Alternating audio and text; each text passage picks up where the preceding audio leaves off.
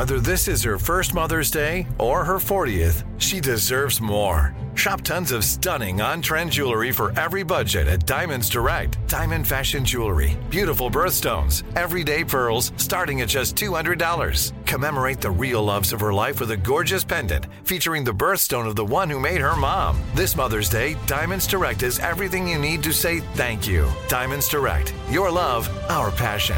Online at diamondsdirect.com. If you love sports and true crime, then there's a new podcast from executive producer Dan Patrick and hosted by me, Jay Harris, that you won't want to miss. Playing Dirty: Sports Scandals.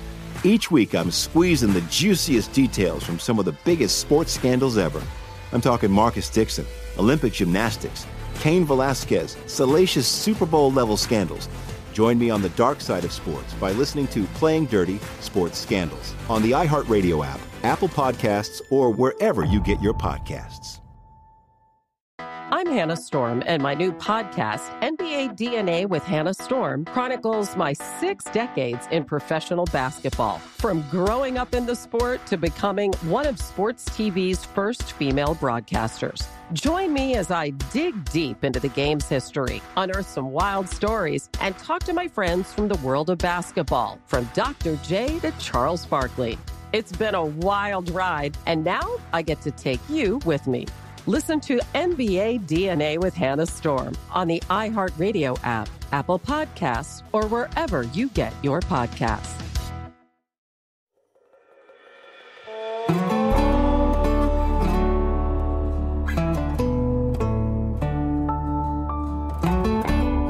This is Lee Habib, and this is Our American Stories, the show where America is the star and the American people. And to search for the Our American Stories podcast, go to the iHeartRadio app or the Apple Podcasts.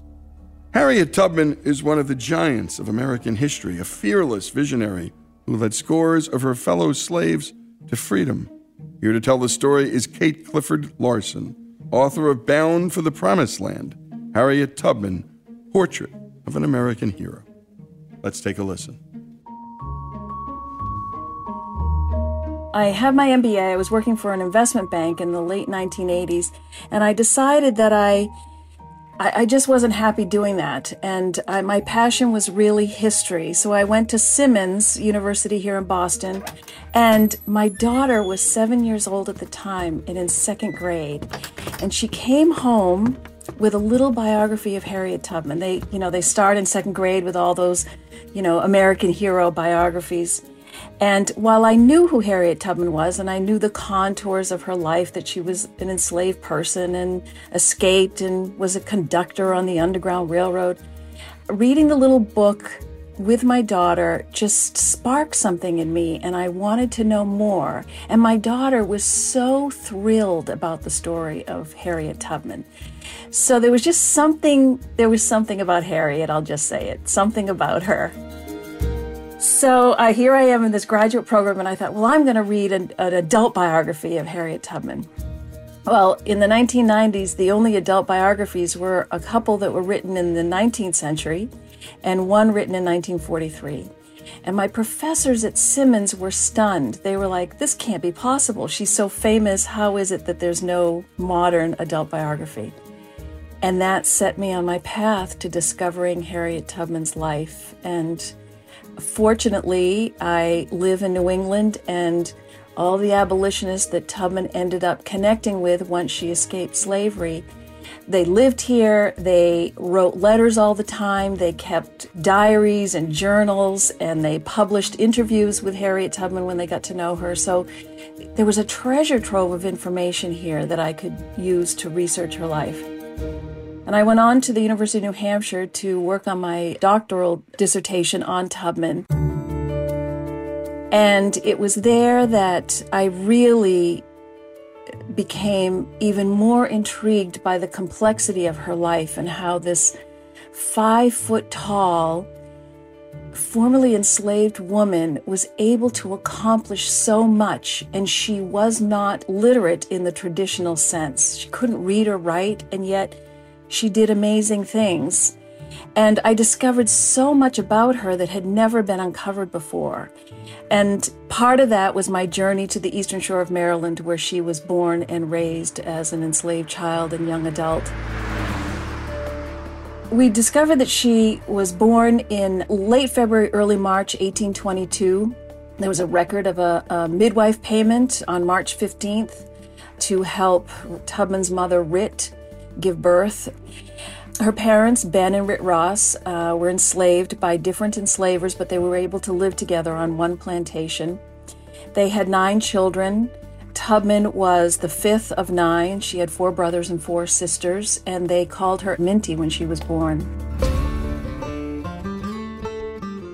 Her mother's enslaver, Edward Brodess, came of age after Tubman was born, and he had been raised in a household with a stepfather who was very wealthy. He was one of the most wealthy slaveholders in Dorchester County on the Eastern Shore at the time.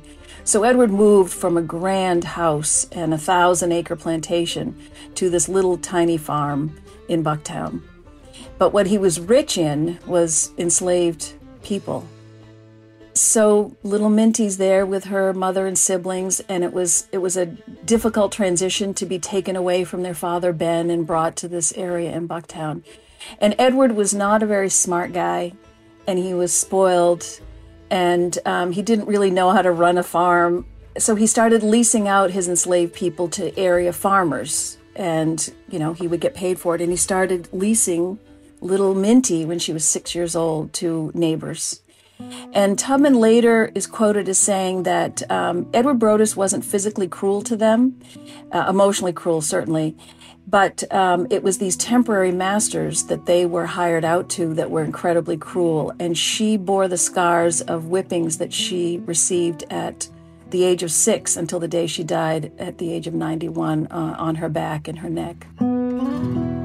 So it was a horrific childhood, taken away from her mother and her siblings. She talked about crying at night, missing them so much. I mean, it's just a horrible experience for a child. And for a mother who had to watch her children taken away from her, and she couldn't take care of them, she couldn't protect them. So when Tubman was taken away from her mother when she was a small child, it was so painful. And she would tell audiences about missing her mother so much, and she just wanted to curl up into her mother's bed, but her mother didn't have a bed. She said that her mother slept on straw. And she also talked about the horror of 3 of her sisters being sold away, and that she would have nightmares about the horsemen coming and taking them away, and her parents screaming and yelling. Just horrible, horrible scenes you can imagine of losing your sisters. And she never knew what happened to them again. And 2 of them left behind little children, too.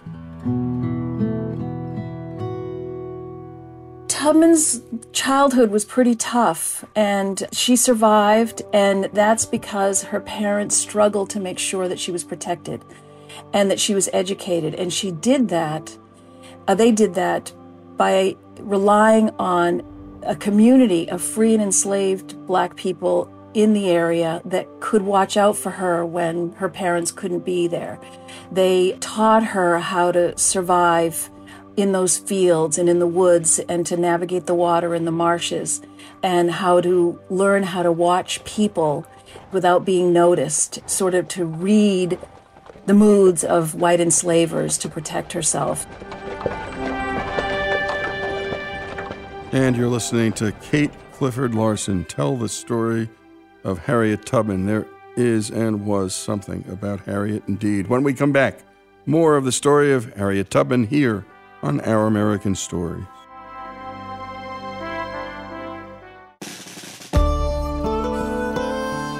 Lee Habib here, the host of Our American Stories. Every day on this show, we're bringing inspiring stories from across this great country. Stories from our big cities and small towns. But we truly can't do this show without you. Our stories are free to listen to, but they're not free to make. If you love what you hear, go to OurAmericanStories.com and click the donate button. Give a little, give a lot. Go to OurAmericanStories.com and give.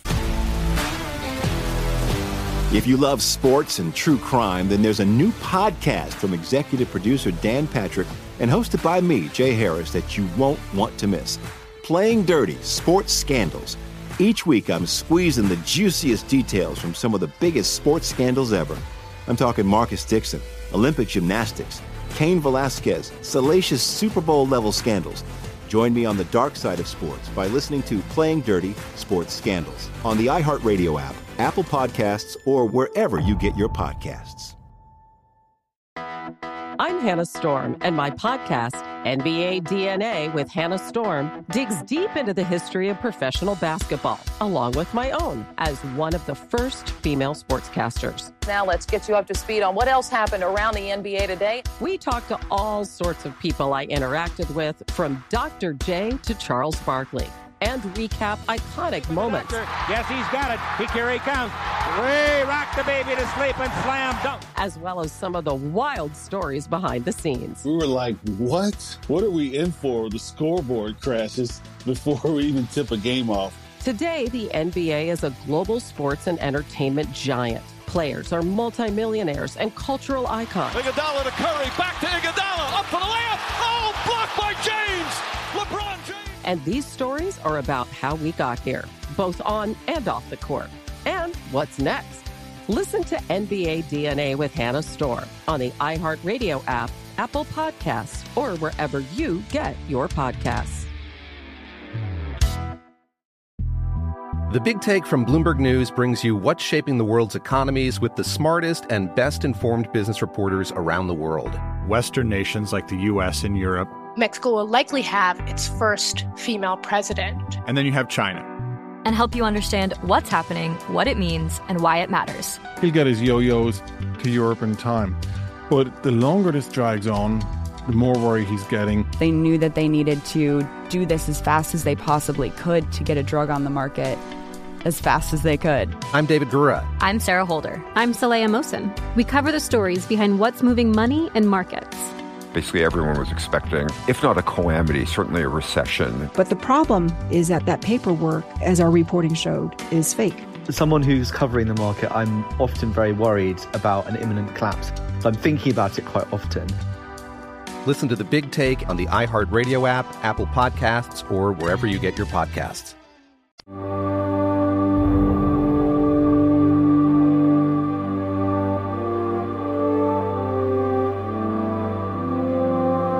And we continue with Our American Stories, and with Kate Clifford Larson, author of Bound for the Promised Land, Harriet Tubman, Portrait of an American Hero. Go to Amazon or your local bookstore, or wherever you get your books. Let's return to Kate.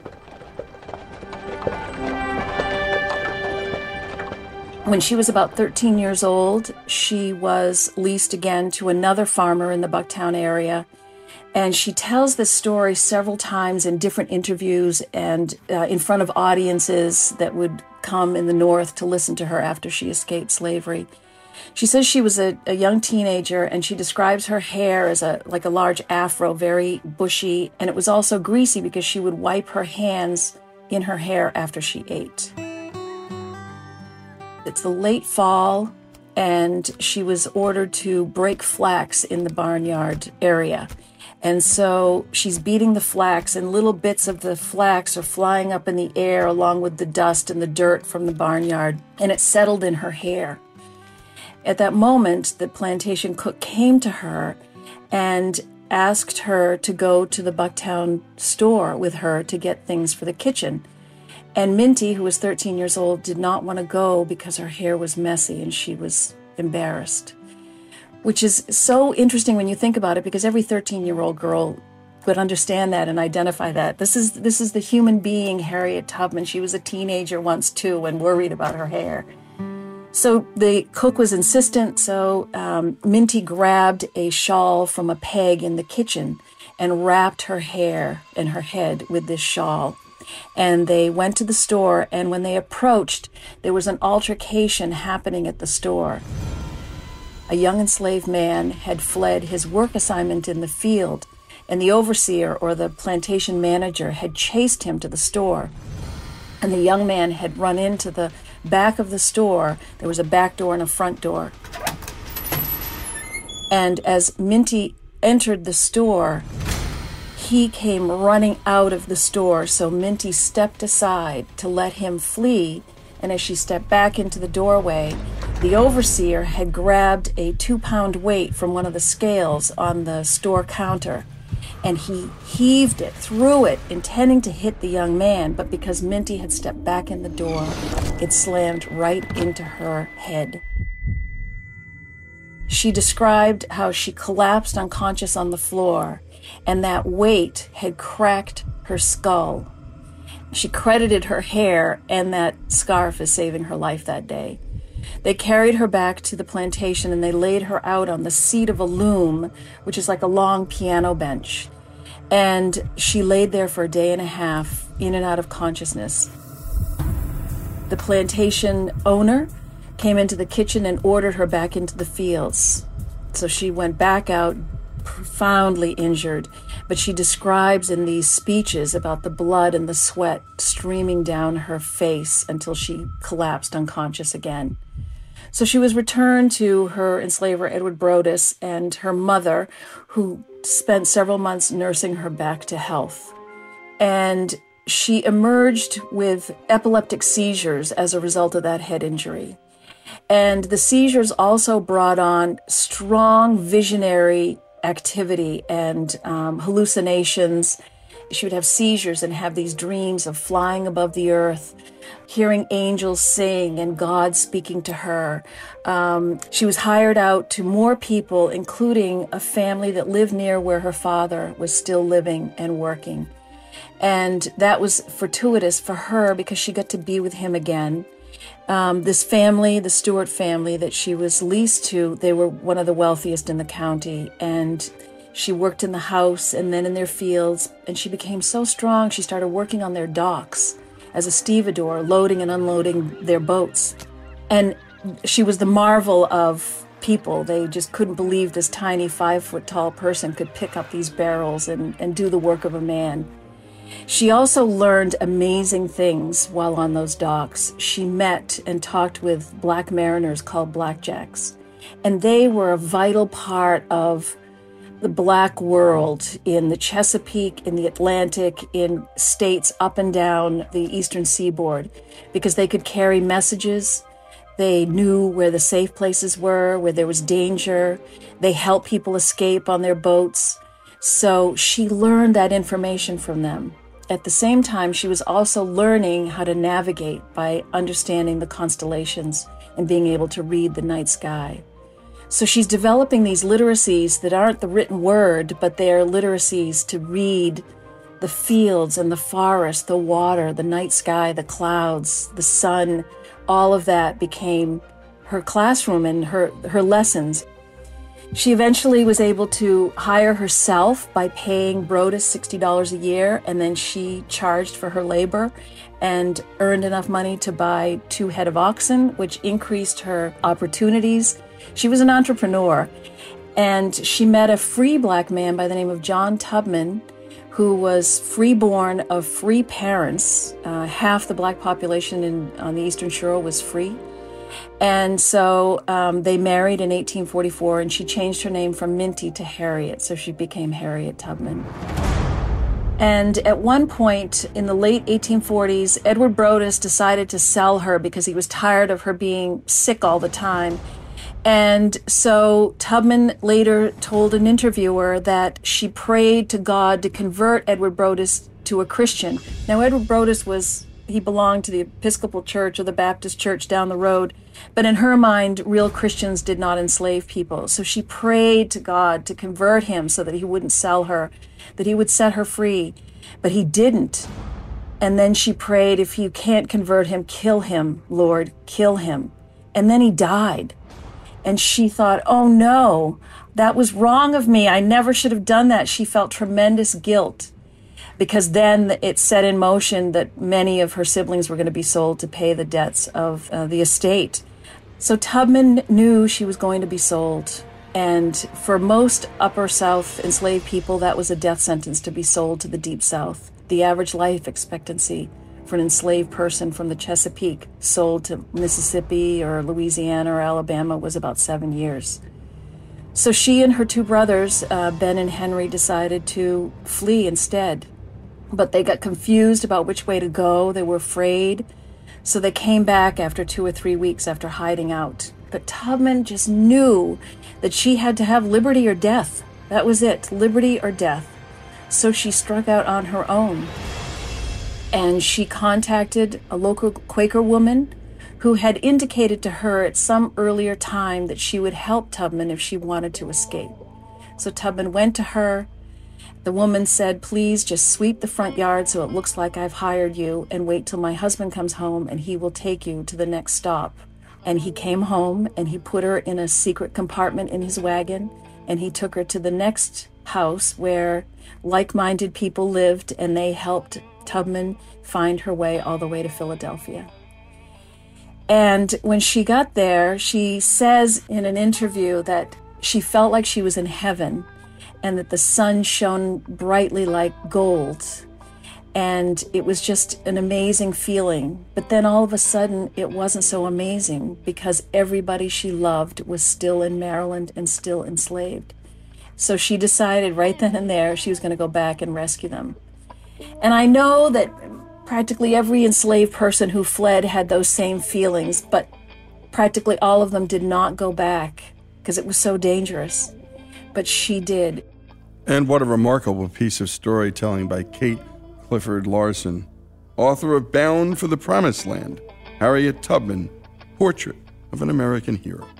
And my goodness, that prayer, what a paralyzing thing to have happen, and the consequences. And what a story about what Quakers did all over this country, white Quakers, by the way, doing this for enslaved black people and risking their lives doing it. A remarkable story, the story of Harriet Tubman, continues here on Our American Stories.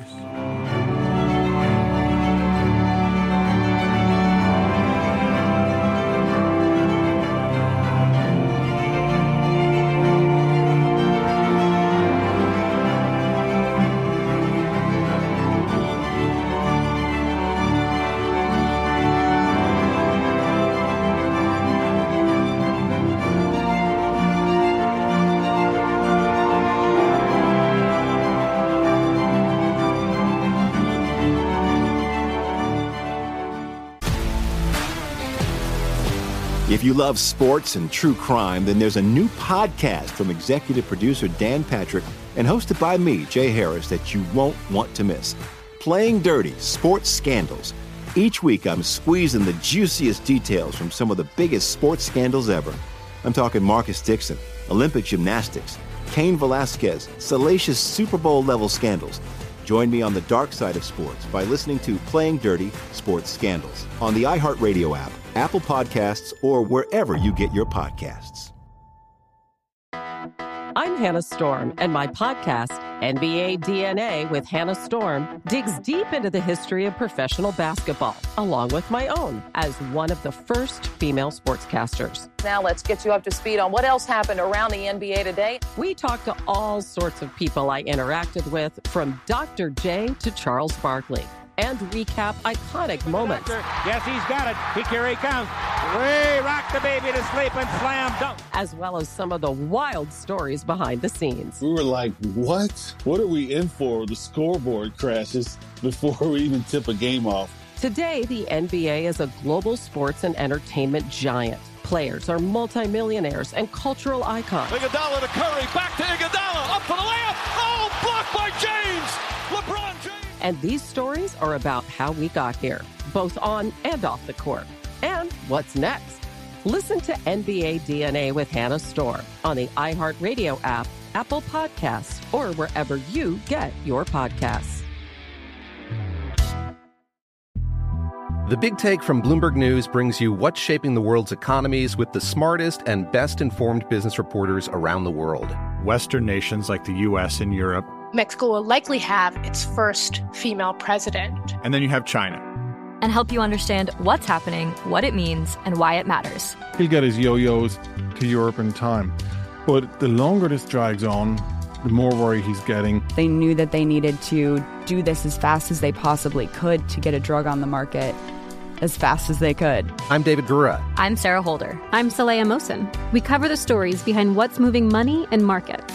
Basically, everyone was expecting, if not a calamity, certainly a recession. But the problem is that paperwork, as our reporting showed, is fake. As someone who's covering the market, I'm often very worried about an imminent collapse. So I'm thinking about it quite often. Listen to The Big Take on the iHeartRadio app, Apple Podcasts, or wherever you get your podcasts.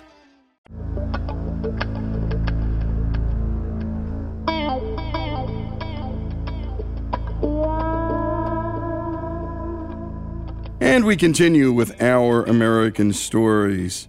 Harriet Tubman escaped into the free state of Pennsylvania in 1849, but her victory was swallowed up by her realization that everyone she loved was still in Maryland and still enslaved. Let's return to Kate Clifford Larson, author of Bound for the Promised Land, Harriet Tubman, Portrait of an American Hero. So she decided right then and there she was going to go back and rescue them. And I know that practically every enslaved person who fled had those same feelings, but practically all of them did not go back because it was so dangerous. But she did. And over 10 years, she returned 13 times and rescued about 60 or 70 of her family and friends, and gave instructions to about 70 more who found their way to freedom on their own following her Underground Railroad. This is what that famous network was called, of people and places, roads and pathways, the Underground Railroad to freedom. So she escaped in the late fall of 1849. She settles in Philadelphia and she starts planning and scheming how she's going to rescue her family. And the first person she rescues is her niece, Keziah Jolly Bowley, and Keziah's two little children, James Alfred and little baby Araminta. And Keziah was scheduled to be sold on the auction block in front of the Cambridge, Dorchester County courthouse. And Tubman heard through the grapevine that this was going to happen because they would post notices in newspapers for a month ahead of time that there was going to be a sale and who would be sold and things like that. So she learned through the grapevine. And Keziah was married to a free black man named John, who was a ship carpenter. So he too was connected to the black maritime world. So the auction starts, and John bid on his wife and children. He didn't have any money, but nobody knew that. He just bid on his children. He was a free man. He could bid on whoever he wanted. So he bid, and the auctioneer closed the auction. And instead of asking for payment, the auctioneer went to lunch. And so Keziah and the two children and John fled to a house nearby. We don't know which house nearby. And later that evening, he put them in a boat and sailed them the 90 miles to Baltimore, where Tubman met them on the waterfront. And from there, she got them to Philadelphia and then to Canada. And I often thought, gee, was the auctioneer in on it? He didn't ask for payment. Like, he would have asked everybody else for payment right away. So what was that all about? The Quakers certainly could provide a lot of money, and running a network did cost a lot of money. And for Tubman, her rescue missions would cost anywhere from $30 to $100. So she had to earn that money by working herself, fundraising with Quakers, with other abolitionists, and she was pretty good at it, raising the money. Sometimes she didn't have enough money. She tells a terrible story about her sister Rachel. She kept returning to the Eastern Shore to rescue her sister Rachel, and Rachel had two little children. And every time Tubman tried to rescue her, Rachel wouldn't leave because Eliza Brodess had separated her from her children, and she would not leave her children behind. And the last rescue mission that Tubman attempted was in 1860. She arrived in Dorchester County and discovered her sister had died. And she needed $30 to bribe someone so she could get the two little children, and she didn't have the $30, so the children stayed enslaved. So money mattered to pay bribes, to buy tickets, food, transportation. It was necessary. It wasn't just free. Thomas Garrett was one of those. He was a famous Underground Railroad agent in Wilmington, Delaware, Quaker man. He was an Underground Railroad agent for 40 years. He's credited with helping 2,500, 3,000 people. And so she became very close to Thomas Garrett, and she would arrive in his home or his office, And she would say, I had a dream that you had $25 for me. And sure enough, he'd have the $25 for her. Thomas Garrett admired Tubman's faith. It spoke to him because he was a deeply faithful Quaker. And he wrote in a letter that he had never met anyone of any color that had more confidence in the voice of God than Harriet Tubman. And then other Underground Railroad agents in New York City, they wrote about how she would come to their office and ask for money, and they'd say, well, we don't have any money today. So she would sit there and wait until people came in and they would give her money.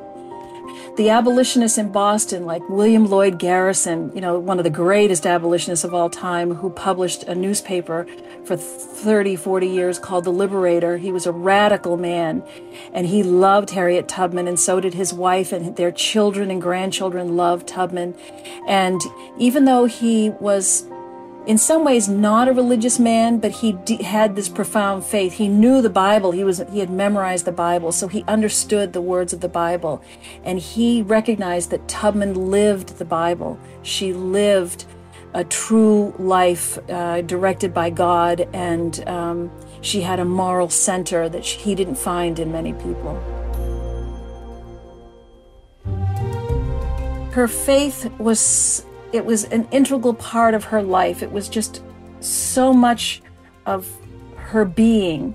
And after her head injury and she recovered, her spirituality just blossomed. And that faith of hers fortified her in profound ways to survive. And she had this confidence that God was protecting her and guiding her. He may not have worked as quickly as she hoped, but she always had confidence that he would stand by her and help her. And she talks about it in many of her lectures and interviews. When she fled the first time, or she escaped successfully, she met white women in Philadelphia, and that was one of the visions that she had seen ahead of time, that when she crossed the line into Pennsylvania, there were white women waiting to embrace her. She talks about some of her rescue missions. There was one where she was leading several men. They were escaping, and she suddenly had this feeling that God was protecting her and told her to go a different direction. They had to cross a stream, and of course they could not swim. Most people in the 19th century could not swim, and the men were afraid to follow her, and she said she prayed to God to protect her, and she walked across the stream, water up to her neck, but she did not drown, and then the men followed her. So she was always looking to her faith and her confidence that God was going to protect her. And I don't think any of us can argue with that, whether you believe or not, because she was protected. She never lost a passenger, as she frequently said. And she survived to be 91 years old through extraordinary circumstances that most of us never would have survived. Tubman tells this story about being on a train and overhearing two men discussing a reward poster and wondering if she was the woman in the poster that was an enslaved person that had run away. And she had a newspaper in her hand, and they decided it couldn't be her that was described in the poster, because obviously Tubman could read because she had a newspaper in her hand. And she said something to the effect that she didn't know if it was upside down or not. She just was praying that it was the right side up and they wouldn't take a close look. And you're listening to Kate Clifford Larson tell the story of Harriet Tubman, in this particular part of the story of her faith. And by the way, Thomas Garrett is worthy of many books. I've read a couple, but now I want to reread them, because my goodness, a single man, a Quaker, working in the Underground Railroad, responsible for 2,500 slaves being liberated. And what a testament to faith and the power of faith. And what Garrett said was he never knew anyone with more confidence in the voice of God than Harriet Tubman. Garrett knew the Bible. Harriet lived it. When we come back, more of this remarkable story with Kate Clifford Larson telling the story of Harriet Tubman here on Our American Stories.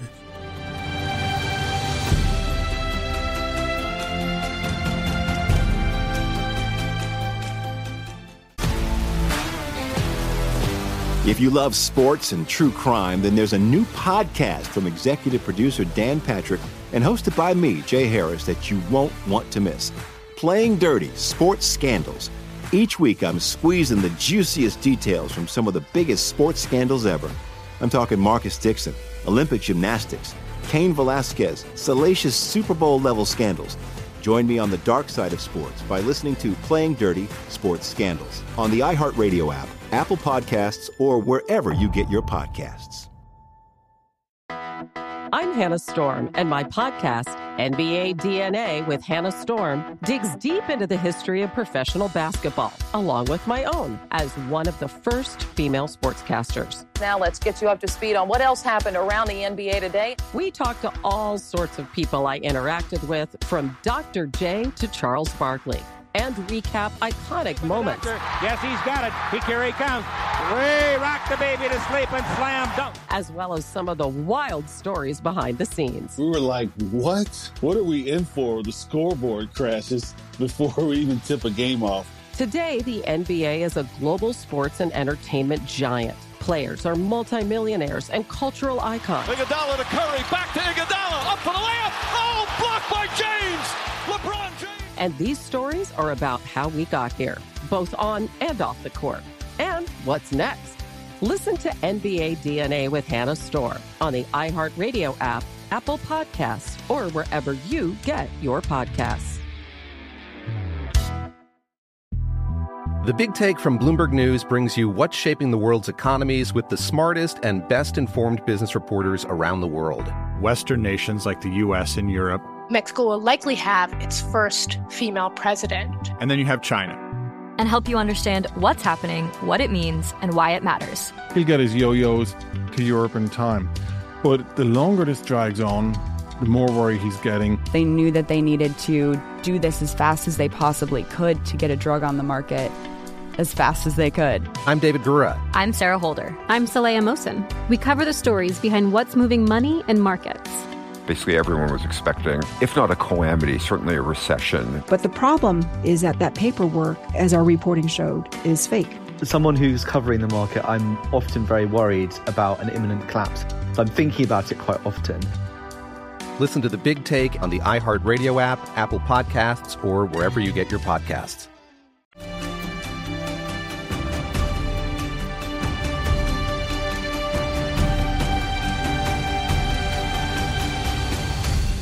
And we continue with our American stories and the story of Harriet Tubman. Let's return to Kate Clifford Larson with more of this remarkable story.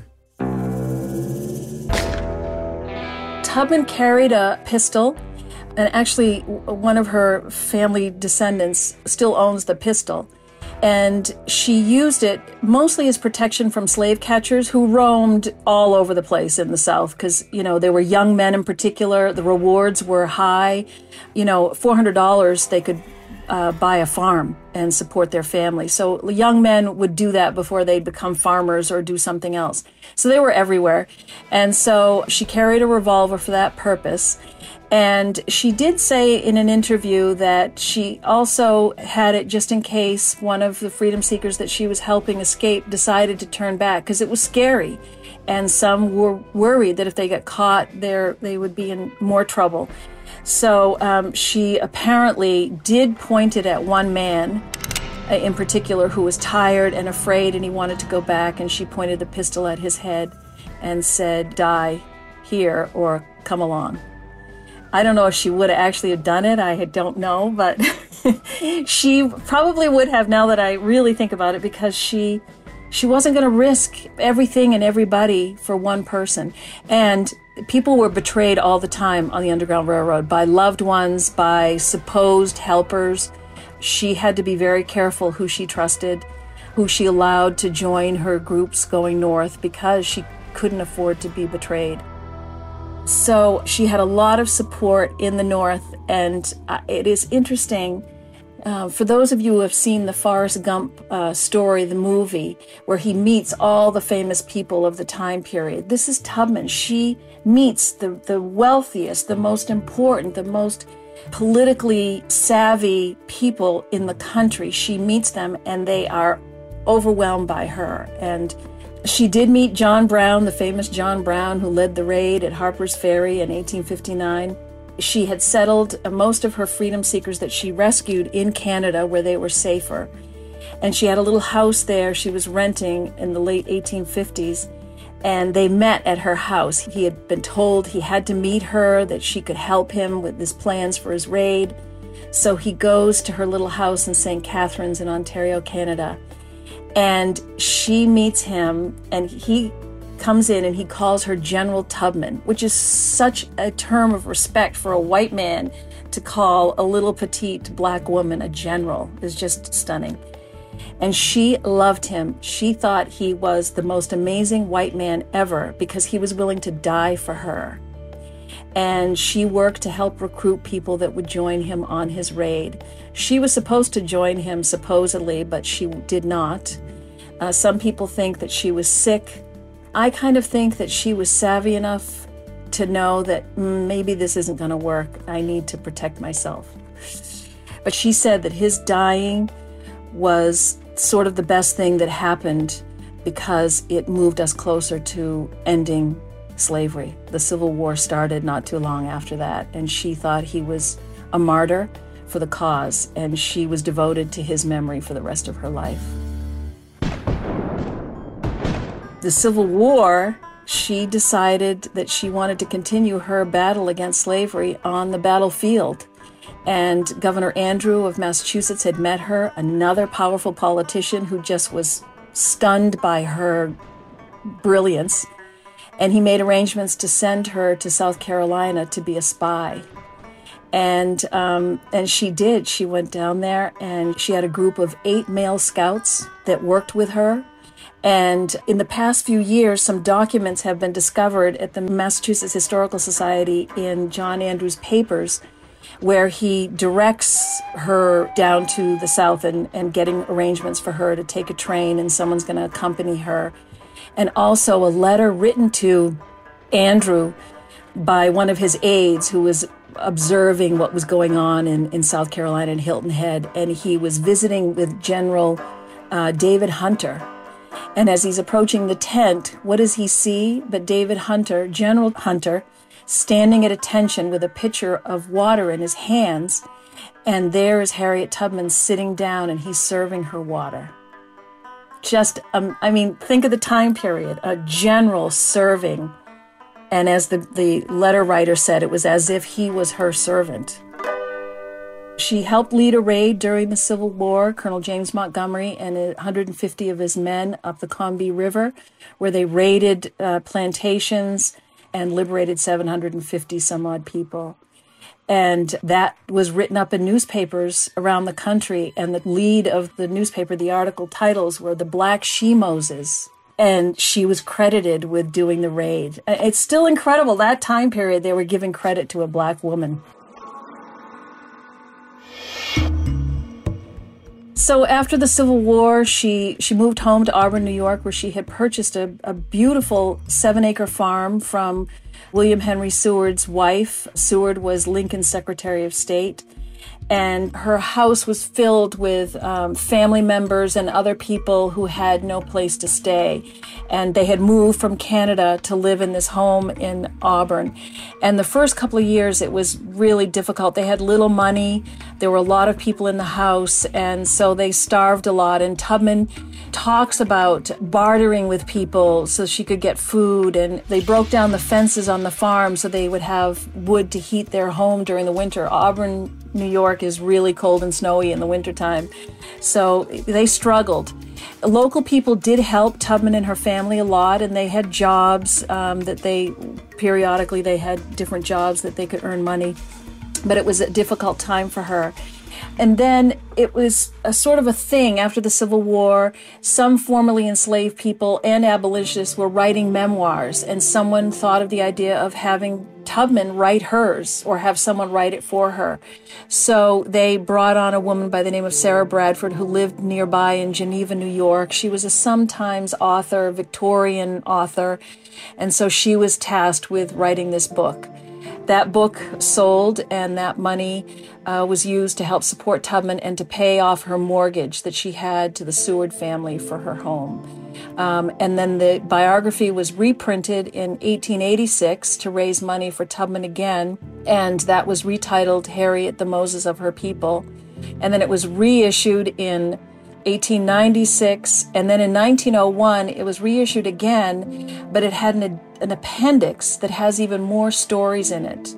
So those out there who are interested in some of that original primary sources about Tubman should look at the 1901 version, because it has some great stories in it as well. So when Sarah Bradford was working on the biography for Tubman in 1868, she got in touch with people that had known Tubman before the Civil War. And one of them was the famous Frederick Douglass, who actually was born and raised on the eastern shore of Maryland, not too far from where Tubman was born and raised. And he became this great orator and abolitionist. So Sarah Bradford asked him to write a letter so she could insert it in this little biography of Tubman. And so this is part of what he wrote.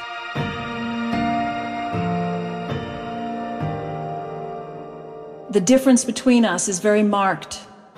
Most that I have done and suffered in the service of our cause has been in public, and I have received much encouragement at every step of the way. You, on the other hand, have labored in a private way. I have wrought in the day, you in the night.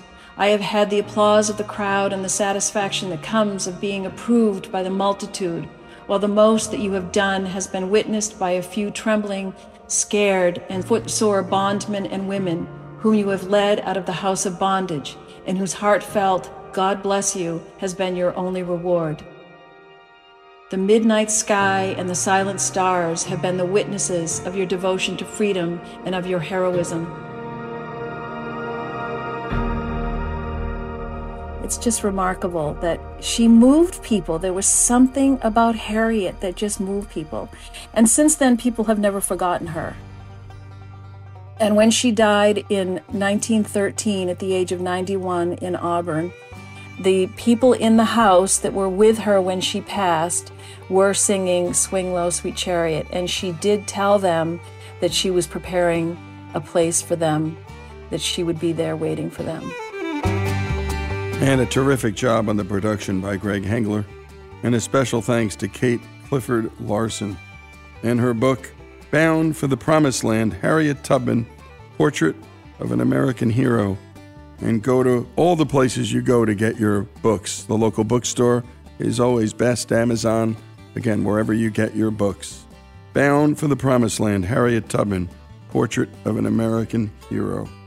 And it's so appropriate that Swing Low, Sweet Chariot would be that last song associated with her to end her life and begin her new one in heaven. And what words Frederick Douglass wrote. My goodness, I was tearing up just listening to it. So powerful and so true that the famous get the credit, but she was doing things, well, she was just doing things for the Lord. The story of Harriet Tubman here on Our American Stories.